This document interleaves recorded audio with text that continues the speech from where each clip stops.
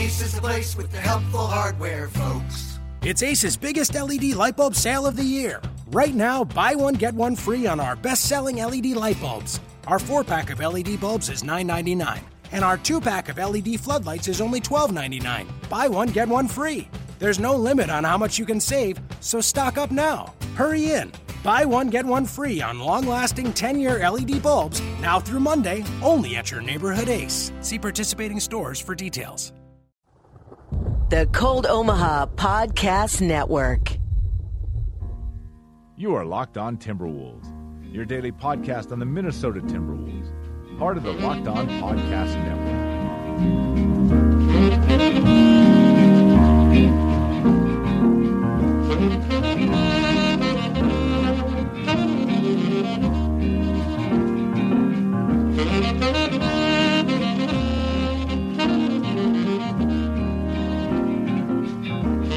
All right, we're off and running now. All right. Hello and welcome to another cross-promo edition, Locked On Wolves Wired. Here in the studio with me, co-host Tim Fakeless, producer Tom Schreier, who does not have the privilege of a microphone, hope maybe, as well as the great Britt Robeson and Andy Grimsrud. How are you doing, people? Great. Doing well. Let's just get right into it. What the hell happened last night? You guys were all at the game. I was following on my app late. The Wolves end up losing to the Utah Jazz 94-92, outscored in the fourth quarter 25-12. Anybody have any idea? I don't know. I was at Well, home I mean, doing I don't other think things. it's what happened has happened at various times throughout the season. So I think what happened is that Utah began to batten down a little bit. They began to really want to win the game. The Wolves began to be under a double-digit lead and began to press a little bit. The turnovers that weren't happening in the first three quarters suddenly occurred. I thought Ricky Rubio made one of the signature game-changing moves when he kept on trying. First he made a really nice play. He went and tried to poke steal the ball a couple of times and got the guy he was guarding from Utah. I think it was probably George Hill, but I'm not positive. But anyway, he bumped him off his game, and he thought that he had gotten fouled while going for the poke steal, that Hill had kind of moved him aside or whatever. But the bottom line was he didn't get the call. He kept on going at it, and when he didn't get the call and Hill did regain possession, he almost, I think, deliberately fouled Hill. Wow. With about 8 or 9 seconds on the clock, and Hill went to the line. He's an 80% free throw shooter and hit a couple, and Rubio threw one into the stands, and then Thibodeau had a temper tantrum because Rubio threw one into the stands and decided he wanted Andrew Wiggins to run the point, and Wiggins dribbled the ball until there was about 6 seconds left in the possession and launched a jumper and clanked it, and they went down and scored again. And I mean, none of these things. Anybody who's watched the Wolves for a while, nothing I've said thus far is really that surprising. What happened with Bjelica? Like, did he just fall over? Well, Bjelica just literally fell down. Yeah. Fell on his can during a jump ball. During a jump ball. That was new. That was new, although not unexpected. I think I saw Steve McPherson, who was not at the game as this collapse was happening, tweet out "Wolves gonna wolf," which is, I mean, it's almost a verb at this point because it's happened before. Feldman said the third quarter is now the fourth quarter. That's my call. Yeah, I don't know what else to add to it other than that it was a lot of the same things we've seen. Tibbs always emphasizes how the fourth quarter is different. And unfortunately for the Timberwolves, a lot of the time that means that they I don't know if that's some type of self-fulfilling prophecy or somehow the team mentally goes into a worse place. But one theory I had is that maybe they're just plain exhausted because now they've got guys averaging upwards of 37, 38 minutes per game. And like last night, Utah, I know, still had Boris Diaw and Joe Johnson on the court into the middle of the fourth quarter. Gordon Hayward came in late, had more energy. I think he had one of those big steals out court. And I don't know, I just think they're managing their rotations in a way that some of the top guns on the other team are less worn out when the big plays happen. But well, that's just one theory. Speaking of temper tantrum, sources tell me that John Krasinski asked a question about that post-game. He did. And what was Thibodeau's I thought it was answer? an excellent question. It's the kind of question that you don't know when you're going to need to ask it in the course of the season. It could have been this game. It could be 2 weeks from now. It could have been 2 weeks ago. The team is now 11-26, so we're very close to the midpoint, and they are, I think, if not regressing, still doing 2 steps forward, 2 steps back, and running in place. But what Krasinski asked, who's, by the way, excellent, I have a lot of respect for John Krasinski as a beat writer, and he said, do you first? He mentioned the team's record in crunch time situations, or maybe Kent Youngblood of the Strib did. Somebody did, and Tibbs didn't have a lot of answers as he was being asked these things. And then Krasinski basically said, "Do you think that your sideline behavior is contributing to the negativity?" And Tibbs dismissed that fairly curtly out of hand and said, "You can't." He called it excuse making, and that they need to do their job. He said pretty plainly, and it might have been the last question of the press conference. It was. I listened back to it after, and I think if I recall, I didn't go into the locker room after the game. I don't know if either of you did, but the players backed up what Tibbs was saying for whatever that might be worth. Yeah, none of them are mad at him. Like, they're all like, actually, Towns didn't want to admit he went rogue, or like people were going rogue. That was not it. But that was Tibbs' words. And that's happened before, even. Oh yeah. Well, I mean, here's the thing that one of my suppositions, theories, or whatever you want to call it, is that you have 3 guys who are all being lauded pretty consistently. They all have a shelf full of awards and plaudits and predictions that they're going to make a phenomenal amount of money and they're going to become NBA stars if they're not already. With Towns, it's Hall of Fame talk rather than All-Star talk. But the expectation levels are really high for them. And they're all pretty well-adjusted, confident kids. And so when things are going bad, I think all of them think, I can do this. And they try to do it a little bit more than what is in the script. And it drives Tibbs crazy because that's what he calls going rogue. And that's a problem. I thought there's a guy on Twitter who basically tracks games, Nick, I can't remember his last name now, but I tweeted out something on it today. Noticed a point where when the ball went to Derek Favors and he put up a shot and it went out of the rim, that Gobert was able to go backdoor on Towns' coverage and tip the ball in for the game winner, essentially. And that Towns' inability to see Gobert peripheral division because of his positioning on the court was a factor. And I thought that to me, as much as anything else we're talking about here, is what drives the coach crazy, what will drive us crazy when we, occasionally I'll go back and look at games and run the slow-mo on my DVR, and I'll notice, Towns looked away on the pass. The guy slipped in pretty quickly. It was a minor misstep that cost 2 points. That happens a lot across the starting lineup. It isn't just the 3 kids. Rubio and Jang are as guilty of it as others. There's just really quick, minor mental mistakes that open opportunities. And what's ironic about that is that if this was last year or another year and we were all sitting around, we go, we need to get somebody who will make sure that doesn't happen anymore. And the first name everybody would come up with is Tom Thibodeau.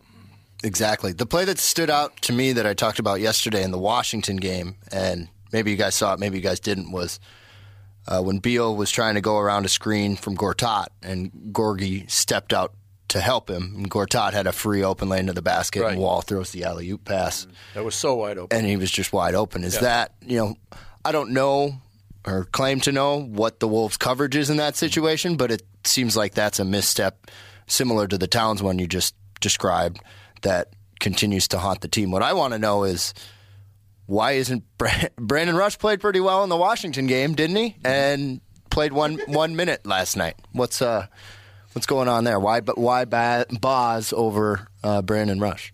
That's kind of a great question that I don't think anybody's able to answer right now. We can just guess at it, and that's something that gets discussed a lot.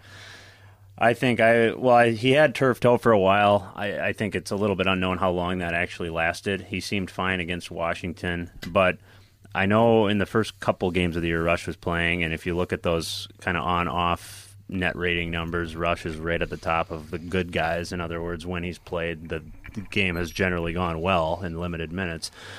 Some theories, I think, are that Thibodeau is simply trying to teach now, and he's disappointed. He's so disappointed maybe that he's just stubborn, we're not going to help these guys with veterans at all. We're just going to keep running it back. I think another reasonable theory is that Rush has simply been a disappointment to Tibbs behind the scenes, probably more than anything. Sometimes he looks a little checked out on the sidelines. There's some chicken or the egg question there in terms of what came first, him getting benched or him having a bad attitude. Yeah. I don't know if he has a bad attitude. It's just kind of speculation because really the Wolves could use some stabilizing players, and he's not getting many minutes. And Shabazz has hardly been good. He's kind of erratic and sometimes gives him a burst, but I don't know. Do they end up moving him, you think, Britt? Shabazz? I think the trade deadline, I'll duck the question, I think the trade deadline will tell a lot about what Tibbs is going to do. The open question is whether or not he wants to change the landscape. Thus far, for an 11-26 team and a guy who is used to winning 60% of his games, he has changed almost nothing. Yeah. His only lineup changes have been injury-related. He has not demoted anybody in terms of the starters. And if he's had demotions at all, they've gone in the direction of killing the veterans' minutes in favor of the young kids' minutes. If that continues, there is a philosophy that you repeat something to the point of shame, numbness, whatever you want to call it, so they finally figure it out. And at that point, if they don't figure it out, then you're free to either trade them or make the kind of wholesale changes or sign the kind of people you want to sign. The Wolves have a lot of cap space. So I guess in answer to your question about Bozzy, there are signposts of when teams traditionally take stock and change strategy. One of them is in February at the trade deadline, or the All-Star break just before is another one, kind of. But they kind of go together. And so there's been no in-season change. Will there be a change at the break? Many people probably expect, Bozzy and Rubio have been the two names that I've heard most frequently. They're the most logical. I think Bozzy's value is not high. I think that he's. I think that he is a one-trick pony. Sometimes that pony performs beautifully, and sometimes it breaks a leg. So I guess the Rubio trade speculation makes a little more sense because you put Dunn out there at that point in time, and you're not tanking, but you are ensuring a good draft pick, and you are signaling that this season has been a failure that needs to end on a high note. Well, when we left the studio yesterday, it was reported that the Wolves would waive John Lucas, which is a totally irrelevant move. But the first thing that popped into my head, it gives you a little more flexibility with the roster, I guess, to absorb player salaries. Strictly dollars and cents, I'm afraid. The dollars are relatively puny, but if you keep Lucas on the roster after January 10th, it was a deadline. Then they had to basically sign him for the rest of the season. Got it. I think it may be $500,000 prorated. They're probably, maybe it's $400,000 or $200,000 or something. In terms of Glenn Taylor's pocketbook and Tom Thibodeau's salary cap budget, it's minuscule. but maybe every little bit helps, or maybe they go after an Alonzo G or get involved in some of these guys who get waived or traded or dumped, as Lucas was dumped. That's an intriguing name. Tim, you could probably tell me this. Alonzo G, a much better 2K player than a player in real life, yes. Wouldn't you say? Anyone that's athletic and can shoot is a good 2K player. J.R. Smith, one of the all-time greats on NBA 2K. Yeah. Which means Levine is king. Levine is fantastic. JaVale McGee can't shoot, but he's tall, so he gets that going for him. There's a lot of them. Levine's stat line, leads the team in scoring, 24 points, 10 of 21 shooting. But look at his fourth quarter. Was it bad? I have it pulled up. Bad. I have it pulled up. And it's got to drive you nuts, Britt, I'm sure. Levine in the fourth quarter, 3 of 9 from the field, 1 of 4 from three-point range, 7 points, led the team in points, -13 in plus-minus, led the team, didn't lead the team, had the team's worst plus-minus yet again. Missed the game-winning shot. Missed the important... Not game-winning shot, game-tying. Got chased off the 3. Could have been the game-winning shot if he'd gone up 3. Who chased him off of it? Joe Ingles. Who's actually, the guy looks like a walking lunch bucket. But, essentially... that is well described. At the same time, Levine just toasted Rodney Hood the first 4 or 5 minutes. Hood had 2 quick fouls. Then when Hood came back in the second quarter, he immediately got a third. He had to sit again. And Zach Levine's offense took a really good 2-guard, Rodney Hood, out of the game for most of the game. All that said, the fourth quarter, Zach Levine played badly. He had a lot of company, but he did not play well. And Joe Ingles, when he was on the floor, did as good a job as you can expect a lumpen proletariat white guy to do on Zach Levine, matched up with him that way.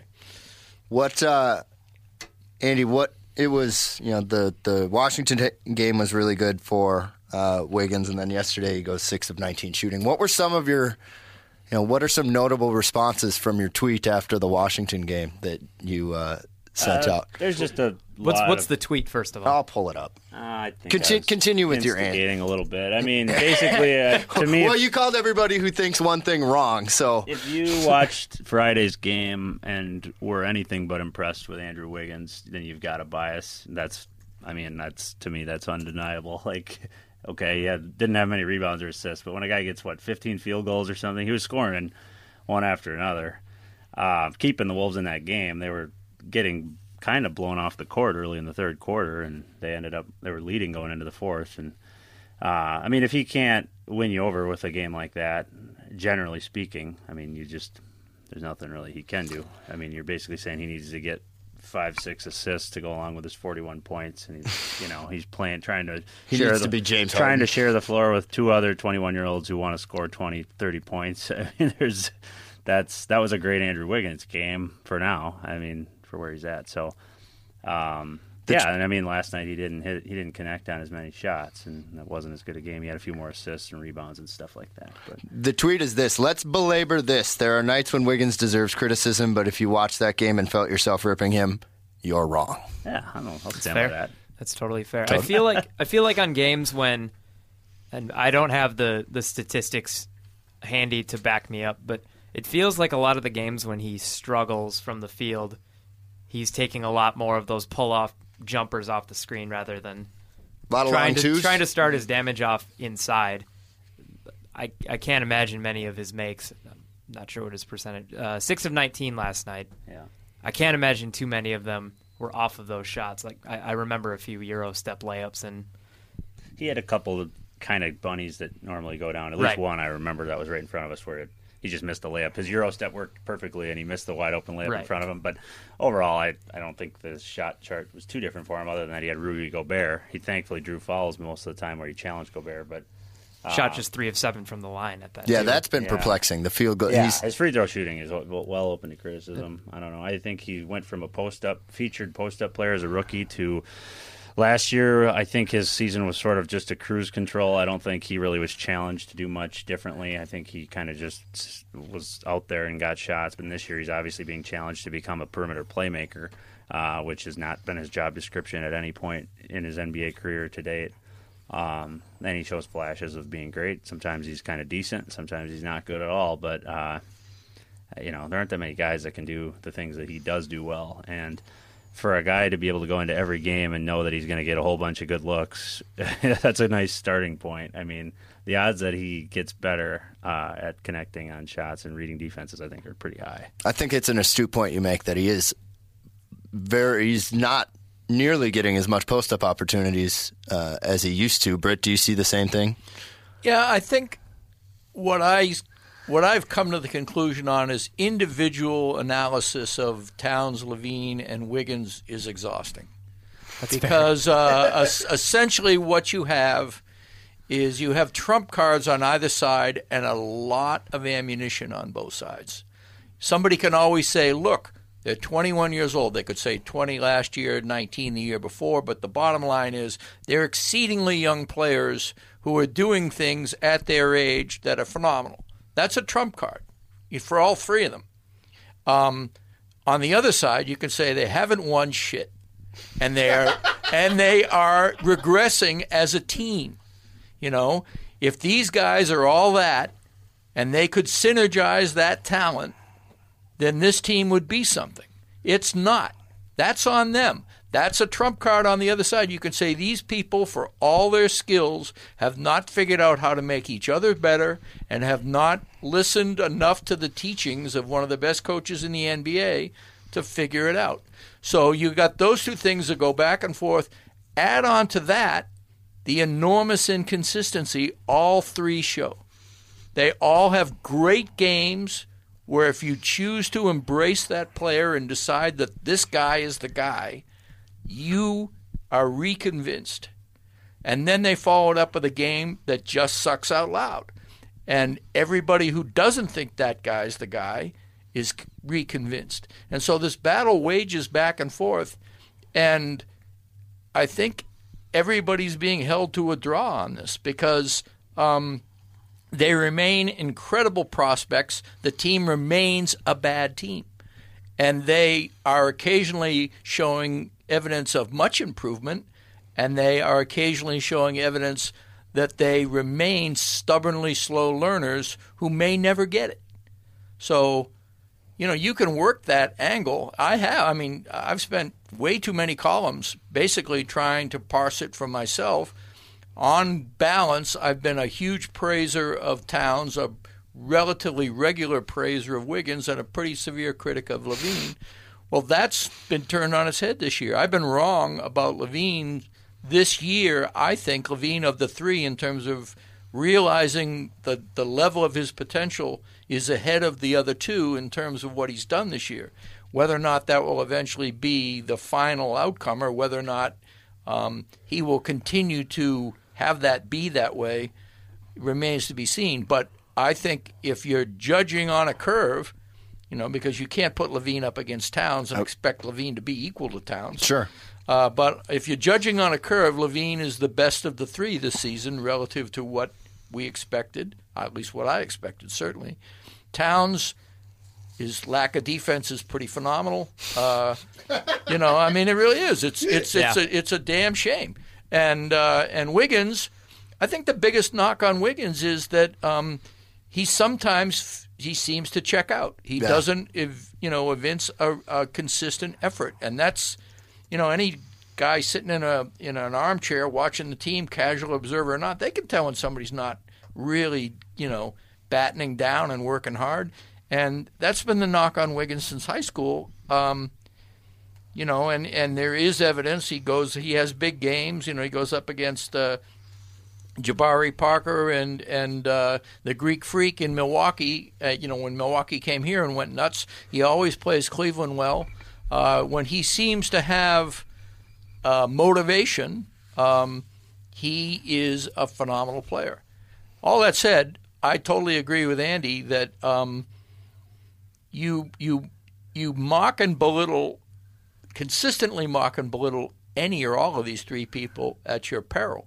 They will make you look bad, and that's why it's so fraught. That Wiggins and Levine are so redundant in terms of their skill set, but if you trade one of them, you could really get burned. Maybe they need to trade someone. I'm not sure Levine's ego can take coming off the bench after the way he got jerked around his first 2 years, and I don't think you can take Wiggins off the bench either. I think he'll head for Toronto. So, anyway, that's my long answer. And the only thing I would say to wrap that up is the discussion on those guys is always about offense, and their offense is pretty good. I mean, even team performance-wise, it's their defense. The starting five's defensive rating is worse than any team in the NBA. I mean, the starting group, including Rubio on the court, I don't even know what. I think the number might be about 111 on NBA.com, but it's worse than every single team. So whatever you think of Wiggins not getting assists or his field goal percentage or his whatever you're nitpicking with that, or something, if you have a problem with the way Levine's playing or Towns is playing, their offense is not the thing that's holding them back at this point. I suppose you could argue their offense should be just phenomenal, but I don't know. Overall, their defense is the issue, and that is, when some of those guys are off the court, particularly Towns and Levine, the team is performing pretty well, especially on defense. So that's kind of a problem. Timmy? I agree with everything. The thing that came up, seriously, I do, but the thing that kept crossing my mind was a guy that's not even really being mentioned, and he's sort of the epitome of everything we've talked about when it comes to, you've got a lot of ammunition on either side, whether you're for him or against him. Ricky Rubio, last night, shot 5 of 7. So on that end, you're able to, if you're a Ricky Rubio fan, you're able to feel pretty good. Still had, 7 assists. On the other end, I feel like George Hill gave him serious problems towards the end of the game. You mentioned it earlier. Part of it's that George Hill is just an incredibly underrated player that can physically jerk people around, but on the defensive end, he struggled, and that's something that Rubio supporters have been able to cling to. Yeah, cling to, exactly. What I want to know, and I'm changing the subject a little bit, is when Wiggins became the primary ball handler towards the end of the game, what is the advantage at that point to keep Rubio on the floor? When he didn't pass, they had Levine pass the ball in. Especially when George Hill is giving him the kinds of problems that he was on defense. Yeah. What's the advantage to keeping him out there? Well, I think the first question when trying to answer that question is, who do you have out there instead? Right. That's what I'm wondering too. Well, obviously Dunn. I mean, Tibbs doesn't do this, but as crazy as it sounds, I would work defensive substitutions against some of the bigger point guards with Dunn and Rubio. I would take Rubio off the court on defense when there's a big guard. Chris Dunn, certain matchups, Chris Dunn does a lot better. I'm trying to remember the game where Dunn came in and just stymied the larger point guard that was toasting Rubio. It was in the last 5 games. It was McCollum. That's right. It was McCollum. It wasn't even a large guy. Which feels weird to say because McCollum scored 43, but it was in the second quarter that he much better. Yeah, right. And then in the third quarter, Tibbs didn't bring him back in until there was 2 minutes left. So there is that. I mean, and there's also Tibbs.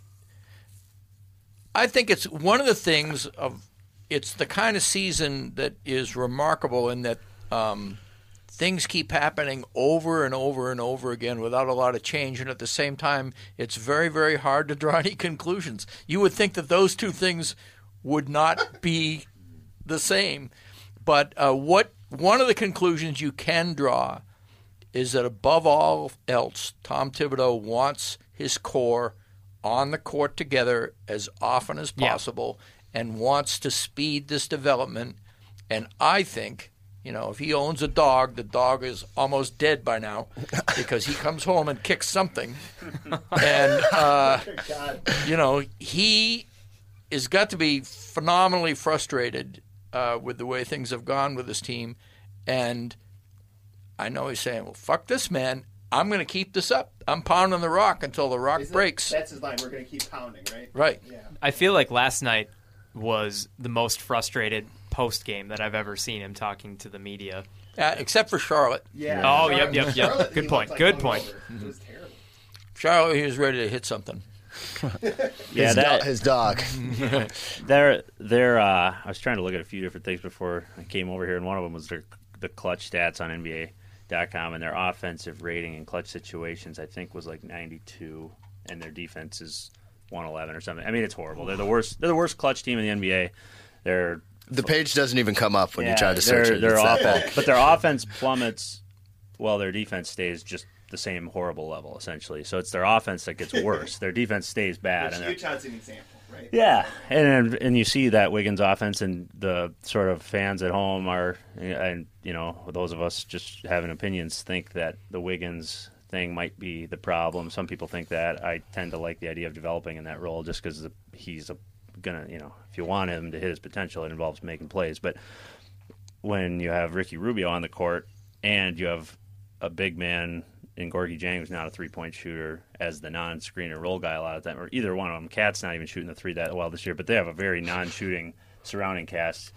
I mean, I know Tom Thibodeau knows this because he talked all about it in the preseason. He talked about, when Wiggins and Karl need to have shooters around them so they have space. So it's something he's explicitly said, and yet he's not doing it. So the question is why? And one of the obvious reasons is his 2 point guards can't shoot, and you got to have one out there because Wiggins isn't a good enough dribbler to handle a full court pressure defense. But he doesn't put Tyus Jones out there, which he can shoot.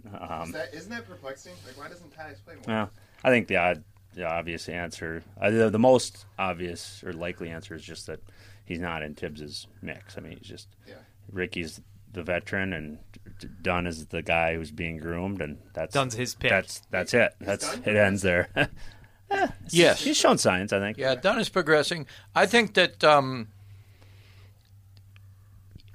way Tibbs works, if Tyus Jones continued to play well, it would be a problem rather than a good thing. He does not want that distraction as he's building this team. He's made the determination that the ceiling on Tyus Jones is not high enough for what he wants to do. I think he feels the same way about Rubio, which is why he's given Rubio backhanded compliments from the moment he got to be head coach. He doesn't believe either Tyus or Rubio is his point guard when he steps into the sunlight with his team.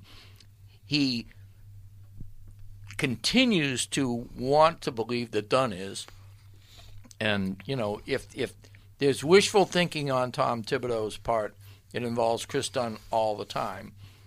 It may be that it's wisdom instead of wishful thinking, and that we'll see that. We haven't seen it lately. Dunn has a hard time shooting, but he is a disruptor. I tweeted last night, I think he's an elite disruptor. I think he's somebody who can change the game with defense. But you said offensively, you said this in a podcast, you won't throw a pass you don't see coming. Right, exactly. Yeah. He won't. No, I mean, and that's Rubio and that's Tyus. But then again, you know what? If you listen to Tibbs post-game or even, pre-game, he doesn't want the passes you don't see coming. He wants the system run. Make a shot. If you don't have a shot, find somebody with a better shot. It's the Spurs thing about, make a great shot instead of a good shot by passing. And don't skip the step. I mean, the thing about Rubio is he goes from A to C.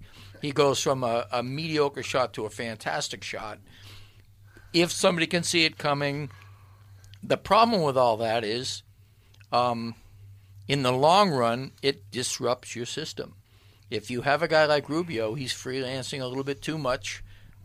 He's very good at what he does, but come playoff time, or even not then, you can stop if you're game planning to stop Rubio on offense. I don't think it's that hard, despite how good of a passer he is. So it's not that I disagree with Tibbs. I have a soft spot for Rubio because I think he's really been one of the best things about this team for a long time, and I think he got kind of a raw deal. This year. Which time? Yeah. Well, just in terms of, I think everybody kind of knows that he's not going to be here 2 years from now. If he is, it'll be a great surprise, and he'll be probably coming off the bench. So, he's fulfilled his role. Now he's kind of playing out the string. He is in a position to enable three really good offensive players to play a little bit better. And every now and then he'll come up with a game, that is a classic Rubio game, and it's a joy to see. It's an aesthetic pleasure to watch Ricky Rubio play point guard. There was something that you said that I think should be discussed more often and with more nuance, so I'm going to go to Andy with the next question. With LaVine and Wiggins' redundancy, what do you mean by that exactly? Or Andy, what do you think Britt means by that? Because Tom's asked that question, Timmy and I have talked about it a little bit, but I think it should be discussed more, and I don't exactly know, because they're different players. Mm-hmm. Are you saying they score the same way? Are you saying that they need, to have the ball? I mean, what is this? Say more. Well, I guess if I was talking about it, I would say, for one thing, size-wise, neither one of them is an ideal small forward, I don't think. I think in today's NBA in particular, you saw what like Giannis looks like, or that's an anomaly in Brandon itself. Ingram. I mean, Gallinari. Some of these guys play the 4 too. That sort of 3-4 swing spot is kind of becoming a really nice thing to have. And defensively, last year we kind of had it with Prince. He couldn't do anything on offense, but you're starting to see with all the switching and with all the player and ball movement, having guys that sort of just occupy more sort of space with their reach is a nice thing. So defensively, I think they are hurt as a tandem because neither one of them is talented enough to play the 1 in terms of a true point guard. So you have to play them at the 2-3, and then you end up with an undersized lineup, and they don't seem to compensate for that very well, at least not yet. But also, I think it's theoretically, I think they could be a synergistic offensive pair, just because Wiggins is more of a slasher and LaVine's more of a shooter. But right now, in terms of what's playing out on the court, I think it is a little bit more of just a sheer expectation of points that each of them has. And I think the idea of having 20 to 21, 22-year-old tandems that all want kind of points is a big thing. I think that's kind of inherently can be problematic. Tibbs always talks about how they need to learn to make the right play, and so it's clearly something he talks about. That's one of the more apparent thoughts that he has about his team is double team comes, make the easy pass, that type of thing. So I think just as sort of a very general basic idea of that they both want to score a lot and they're both wings is not necessarily a good thing, particularly when they have such a gifted post player as well. Because the 320-point scorers thing is going to be the team's PR campaign all year. Yeah.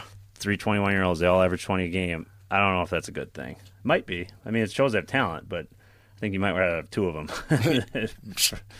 And a very basic. Would the suggestion be that one of them needs to sacrifice how many shots they take, or is it a systematic I liked issue? what you said about the defense thing, though. I don't know if they can do that much about it other than try to be unselfish, but it's more organizational, whether that's ideal or not, or top to bottom, and then the next layer down would be coaching, and that would be staggering them more because they don't hardly get staggered much. Now he's taking LaVine out like 2 minutes, 3 minutes before Wiggins. Right. It's a little bit of a stagger there, but that trio plays together a ton, and if LaVine, say, came off the bench, into the game 6 minutes in, and Wiggins got to play with Wiggins Towns as sort of the 2 main guys, I think they'd have a little bit cleaner sort of feel for their role throughout the game. But I don't know. Might be nitpicking. Maybe it's just great to have 3 guys that can score so much at such a young age. The defense part where they're both undersized at the 2-3, or maybe, one of them is undersized depending on who they're guarding on the matchups. Mm-hmm. That's a key point in the redundancy conversation, a very astute point that I had not realized before. Did that just about cover it, Britt? Did he? Well, there's one other, I think, point. I mean, the obvious things are that, they're both scorers, they're both offensive-minded, they're both not very good defensive players, although they both have the athleticism and occasionally the attitude to play good defense. But the biggest thing for me, I guess, after the defensive thing, Andrew Wiggins, I think, could be a very good defensive shooting guard. I don't think he can be a very good defensive small forward, at least not for a while. Zach LaVine, I don't know what his defensive ceiling is. I hesitate to criticize with flat statements because I think his improvement has already surprised me some. But what I come back to is there's no shepherd and pupil here.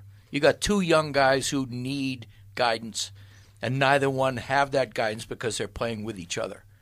And I think that's the redundancy that really hurts this team right now, is that if you had a guy who was taking the big shot, because they had earned it. If you had, Klay Thompson. Or even Gordon Hayward to tie it back into last night. I mean, if you think about imagine Wiggins and/or LaVine with a really, really capable wing player, somebody who really played defense well, knew how to knock down that shot when it was necessary, could calm people down. That's why I say Klay Thompson is an example of somebody like that. Thompson is the third or fourth option on that Golden State team right now, and yet he's put in 50 a game, had probably the greatest quarter in NBA history. His ego is not built that way. That's a great model. And neither Wiggins nor LaVine have that model right now. If anything, they have a slight competition. And I just don't think it's a good mix. And when we, just to go back, because I'm going to forget it otherwise, the defensive part of it, we got, I don't know if it was 600 minutes last year when Kevin Garnett was on the court. I mean, it was not a tiny amount of time to see what defense looks like for Towns and Wiggins on the court, surrounded by a rangier small forward in Prince and a true rim protector, communicator in KG, and they played better defense than the Spurs. I mean, it was ridiculously good. I mean, I don't know how many of KG's minutes Wiggins was on the court, but I'm guessing it was 90+%. Almost all of it. Yeah. So Wiggins has been on the court during phenomenal, ridiculously good defense, and that doesn't mean he's the cause of it, but he also wasn't bringing it down because you can't really get better than that, however they were playing. So you can't really say Wiggins was anything but at least a part of it. So he's been on the court for great defense. So has Towns. LaVine hasn't, I don't think. But I mean, if LaVine would have been in Wiggins' spot, I'm sure they wouldn't have been just much different, but I'm guessing probably worse. But either way, I think when Wiggins is slotted next to some intelligent, big defenders, I think he knows what to do. Yeah. So would that not have happened, say, hypothetically, if LaVine started at shooting guard last year? I think a little less so. Probably less so. Okay. That's unfair to him, but it's consistent with if him for no other worse. reason than Wiggins played a lot more at Kansas than Zach did at UCLA. Yeah. Fair enough. Tim, anything to add to the redundancy deal or any questions? I think it's been covered pretty well. I guess, like you said, Zach, I hadn't even considered just size-wise how they might not fit together, at least in the starting lineup. And then to Britt's point, ego-wise, would either of them be willing to partake in coming off the bench, even in a almost like a Manu Ginobili kind of way, where you're playing like a starter, but you're getting staggered for the sake of matchups and defensively? I don't know if that would be the case. I don't know if it's going to be tried. I don't know if it would work, but I mean, ideally, if you're able to bring in somebody to start with, I would assume Wiggins would be the starting shooting guard next to him, sort of the mold that you described, Britt. That would have to be the ideal. Well, the sample sizes are very, very small. And Andy and I have actually talked about this. We sit next to each other most games. You guys are inseparable at Wolves games. Oh, there you go. Yeah, we're bosom buddies. But we had talked about when Wiggins or LaVine has been dinged up. Like the last two preseason games, Wiggins didn't play. And the team just looked like world beaters. If you recall, they just destroyed Memphis and Charlotte, two teams that promptly beat them 2 weeks later in the regular season. Right. And this year, the only sample that we have is LaVine being out for the Lakers game. You plug in Bjelica as a tall three, and you move Wiggins down to the shooting guard, and they destroy the Lakers. So there is something to be said for the idea that you get a lot more length on the floor. It's a decent experiment that could be made right now of putting Bjelica at the three and bringing LaVine off the bench. You could also argue that Chris Dunn should get some time. I wouldn't mind seeing Chris Dunn guard twos and threes. And see LaVine and maybe Wiggins, shame Wiggins into having to guard point guards instead or something because he's too light. Wiggins does get bodied Chris Dunn, somebody tries to drive by Chris Dunn, they're usually in trouble. I mean, when somebody tries to dunk on Chris Dunn, he's got a mean streak, and I say that as a compliment. He blocked Rudy Gobert at the rim last night. Right. He's actually got quite a list of people whose shot he's blocked who are very large people. He's the beat you up at the playground type style of basketball player. And I used to call it the meat tenderizer unit. There was only 3 of them, but back when they had Payne and Aldridge and Dunn come in together, it was only like a 3 or 4 game experiment because Payne is so bad otherwise. But Payne was busy whacking people around, and Aldridge was getting into the spirit, and Dunn, that's his way naturally. It really made a difference on some teams. It's not quite hockey, thank God, but it is a situation where, you can get people, physicality. Memphis has done it for years. There are teams that have a reputation of being very physical. If you have a DeAndre Jordan in the paint, don't say it doesn't make a difference. And a little bit different difference than Gobert, who blocks your shot but doesn't put you in, doesn't put 3 feet down into the court. Yeah. Well, I thought yesterday we talked about it, and Andy, it's probably a recycled point from something you said now that I think about it. Why not play Aldridge with the starters? Yeah, at the beginning of the year, I thought there was a reasonable chance Rush and Aldridge would start. I definitely thought I was with you on the Rush I obviously thing. Just thought Tibbs was going to be more in terms of winning this year. I thought Tibbs would want to make the playoffs. I thought he'd be not big picture oriented enough, and he'd be too little picture oriented, and that hasn't happened at all. It's been totally, unbelievably not that way. So everyone's preseason predictions can get a little bit of an excuse in my view because the lineup, we didn't know he was going to just disregard the veterans he signed. But. Well, and what did you conclude in your most recent column? Was this Tibbs' plan all along to try to evaluate the big 3? If not all along, I think the analogy I would make, I guess, is the year that Ricky Rubio got hurt in the 6th game of the season, and they looked like they were going to be a really good team, and then Flip just totally threw everything out the window and tanked hard. I don't think it's been that... But discreetly. I don't think... No, well, Levine at the point guard is discreet as that gets. Yeah. I do think that it's not quite that bad, but I think that instead of saying we're going to tank for a draft pick, he said we are going to develop the kids as fast as possible, which is a form of not putting your best team on the floor and not trying to win games. And so I think it's pretty obvious sometimes that there are times when a move that could help the team win is not the move Tibbs is making. And every time that happens, the beneficiary is more time for a young player.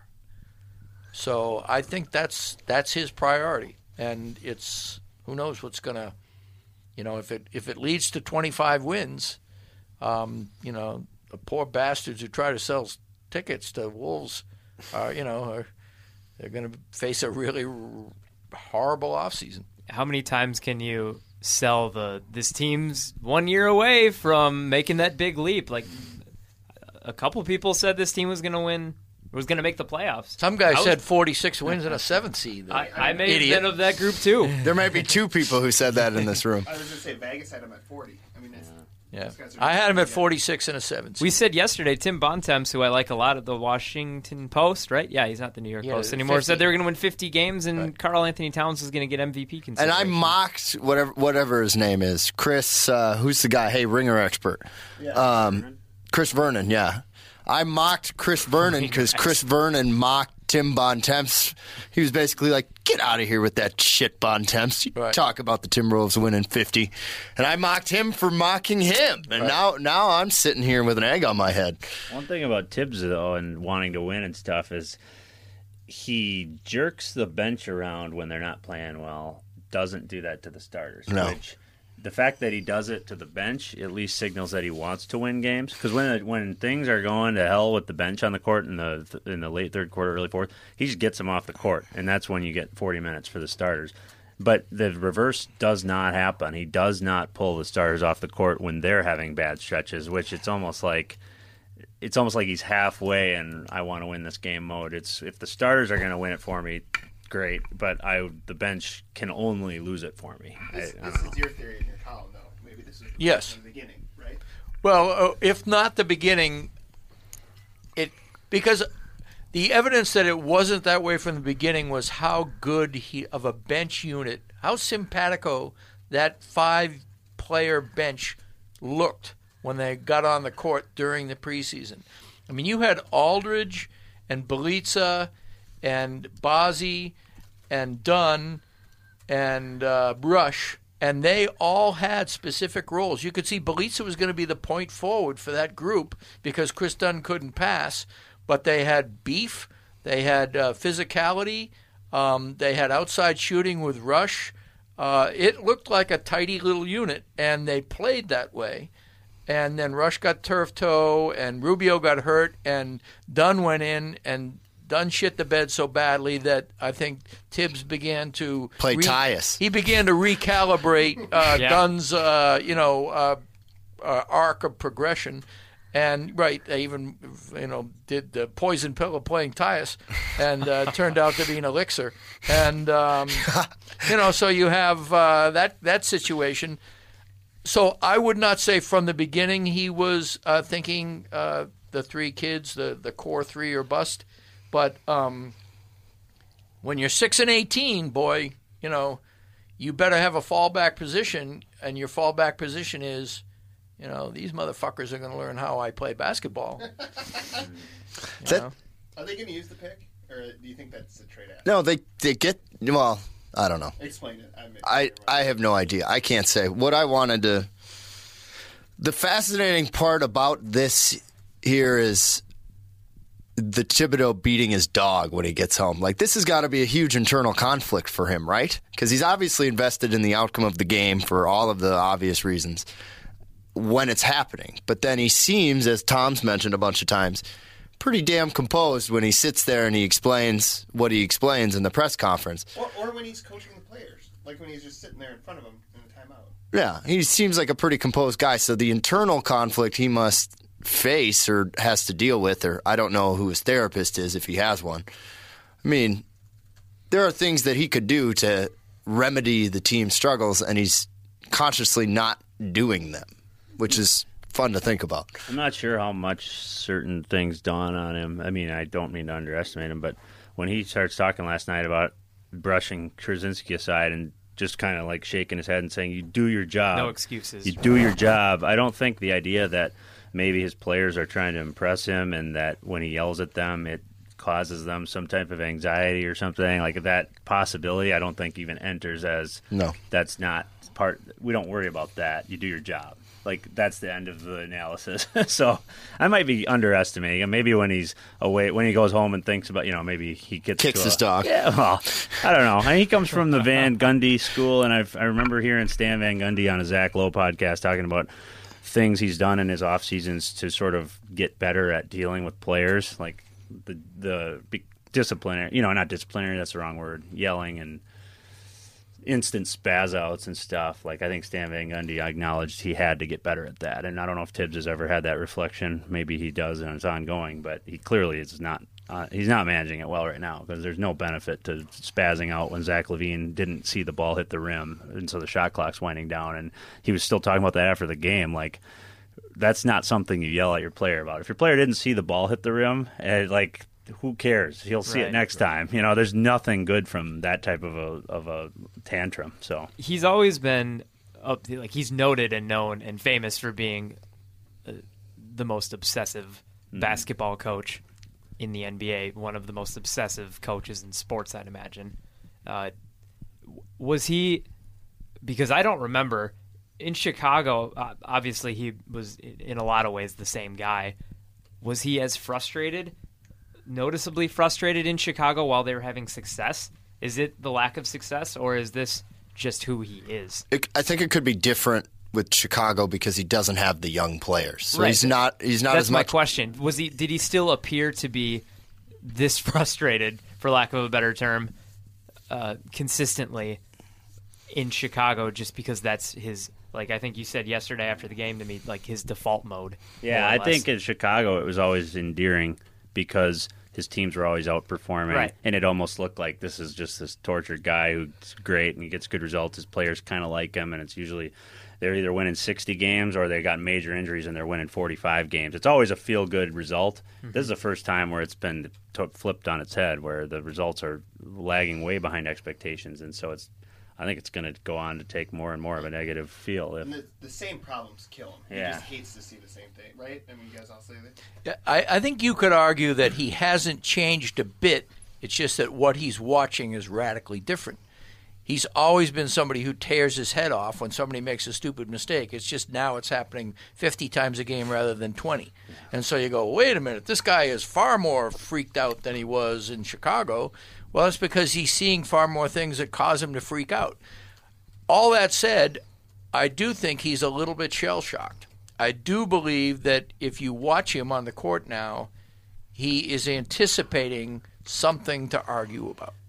Whether it's against the refs, whether it's against one of his players, he looks really embattled on the sidelines. He does not look like somebody who has a plan and is saying, if I just do this a little bit more, things will help out. When Tibbs is most in control, he's saying one thing over and over again, like ice, or get it, or roll, go after him. Roll. Yeah, roll. That's Tibbs under control. Tibbs not under control is somebody throwing his hands up in disgust because a jump shot, doesn't go in. You know, there's nothing anybody can do about that. I guess what I would say is that we have to look at the stakes involved. I think that's really what it comes down to, is that Tibbs would love to win now, but he also has to make some enormously consequential decisions relatively soon. He's got to decide whether or not these three guys can in fact work together. If they can't, then he's got to get rid of one of them. And that is a huge decision that could look really bad. So he's got to find out, he's got to put together as much baseline knowledge right in front of his eyes of how these guys do, so that he's satisfied that he's done his due diligence and he can make a decision as to what he needs to do. And I think all this focus right now on these guys being together, oftentimes with Bazzi and Dunn in the same way, I think he already knows what Rubio can and can't do. I don't think he knows fully yet whether, Bazzi, the core three, and even Bjelica for that matter. All those guys are kind of works in progress. Dunn's certainly a work in progress. So the more he knows, the better decisions he can make in the offseason. And if he can't get something out of what he sees, he's got a lot of money to go get it. And if he knows that these people can and can't do things and what they can and can't do in relation to each other, then he has a better idea of what to do at free agency. But those are, he's not only the coach now. He can't blame the front office if they trade the wrong guy or sign the wrong guy. It's all on him now. And so I think that's why you see a combination of public frustration while it's happening and more measured approach when he is post-game or probably in practice. And it's not even just proactive, needs to decide if he wants to go a different direction. It might be reactive, because I imagine other teams are calling about Levine or Wiggins or things. It's setting a bar. If DeMarcus Cousins has gone the block, they might call the Timberwolves. That's the one I always have to bring up, just because I think that'd be awesome. Yeah, but I mean, there are players around the league that have been with their team for a while where it's not going well, and they're going to get moved at some point, and they might want to. The Timberwolves might be on the first list of 5 teams that get a call. They don't have the draft picks that the Celtics have, but they've got young talent, so opportunities might be on the way to go to add somebody exciting too. Yeah, speaking of trades, I wouldn't call it a blockbuster, but Kyle Korver to the Cavs seems like cheating. It's not fair. Well, they gave up a lot. Well, they gave up what's likely to be a heavily protected first rounder that'll likely fall in the 23 to 30 range. Mo Williams, who might never play a game in a Hawks uniform, and Mike Dunleavy. Is that a lot? I mean, I know in return they're getting a above 35-year-old shooter, but you're getting this for LeBron's prime. This is the end of it. I think you have to play a certain way when Kyle Korver's on the court. You do. Well, if you don't, then I think you want to de-emphasize him. He is somebody who will kill you if you don't pay attention to him. Yes. And that is valuable because he'll magnetize at least one defender away from double teams on LeBron and Kyrie.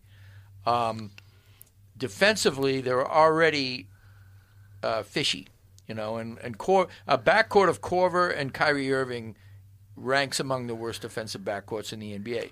That's something that LeBron and Tristan Thompson, are both really, if not with LeBron, he's elite. Tristan Thompson does enough things well that he is an A-, an A defender. Kevin Love is Kevin Love. Well, Kevin Love, again, they've learned how to play with Kevin Love. But understand, if you're bringing Korver in, the person whose minutes get cut is Shumpert. And Shumpert's a defensive guy. So, if you look at defense and defense wins games, you could argue that they are going to have to make some adjustments. And, the flip side, of course, is you could use Korver exactly the way you're using Dunleavy, which is as a guy off the bench who does certain things. And if that's the way they use him, then I think they're marginally better and they've sacrificed a little. What I find kind of ironic about all this is Atlanta's won 6 in a row, and all of a sudden they're in first place. All the while saying, we got to peel these guys off. No more Millsap because Korver's gone. Meanwhile, their system rolls on. Did Millsap go somewhere? Did I miss that? No, not yet. Not yet. Might be on the block or. I think I've read just about every team has gotten their local paper. Team X has expressed interest in Paul Millsap, which is like the least shocking thing of all time. Everyone should be interested in Paul Millsap. Because Millsap will be a free agent at the end of the year, right?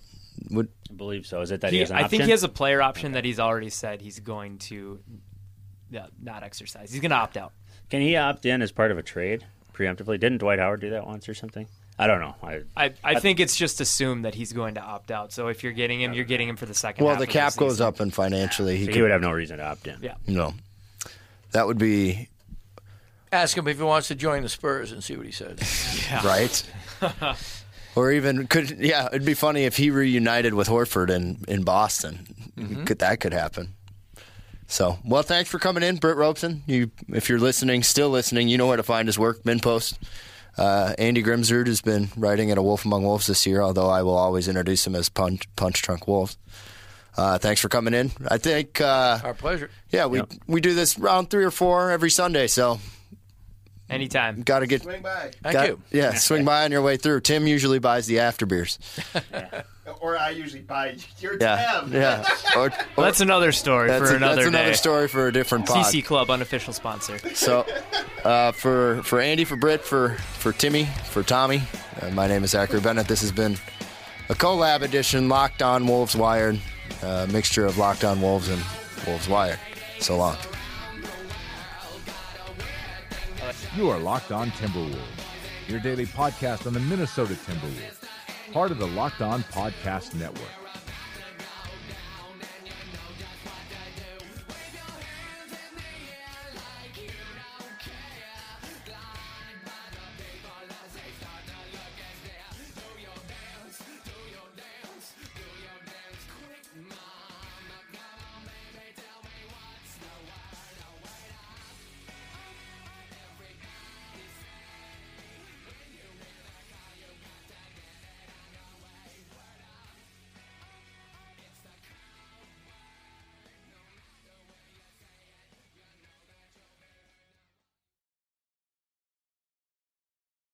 Ace is the place with the helpful hardware, folks. It's Ace's biggest LED light bulb sale of the year. Right now, buy one, get one free on our best-selling LED light bulbs. Our 4-pack of LED bulbs is $9.99, and our 2-pack of LED floodlights is only $12.99. Buy one, get one free.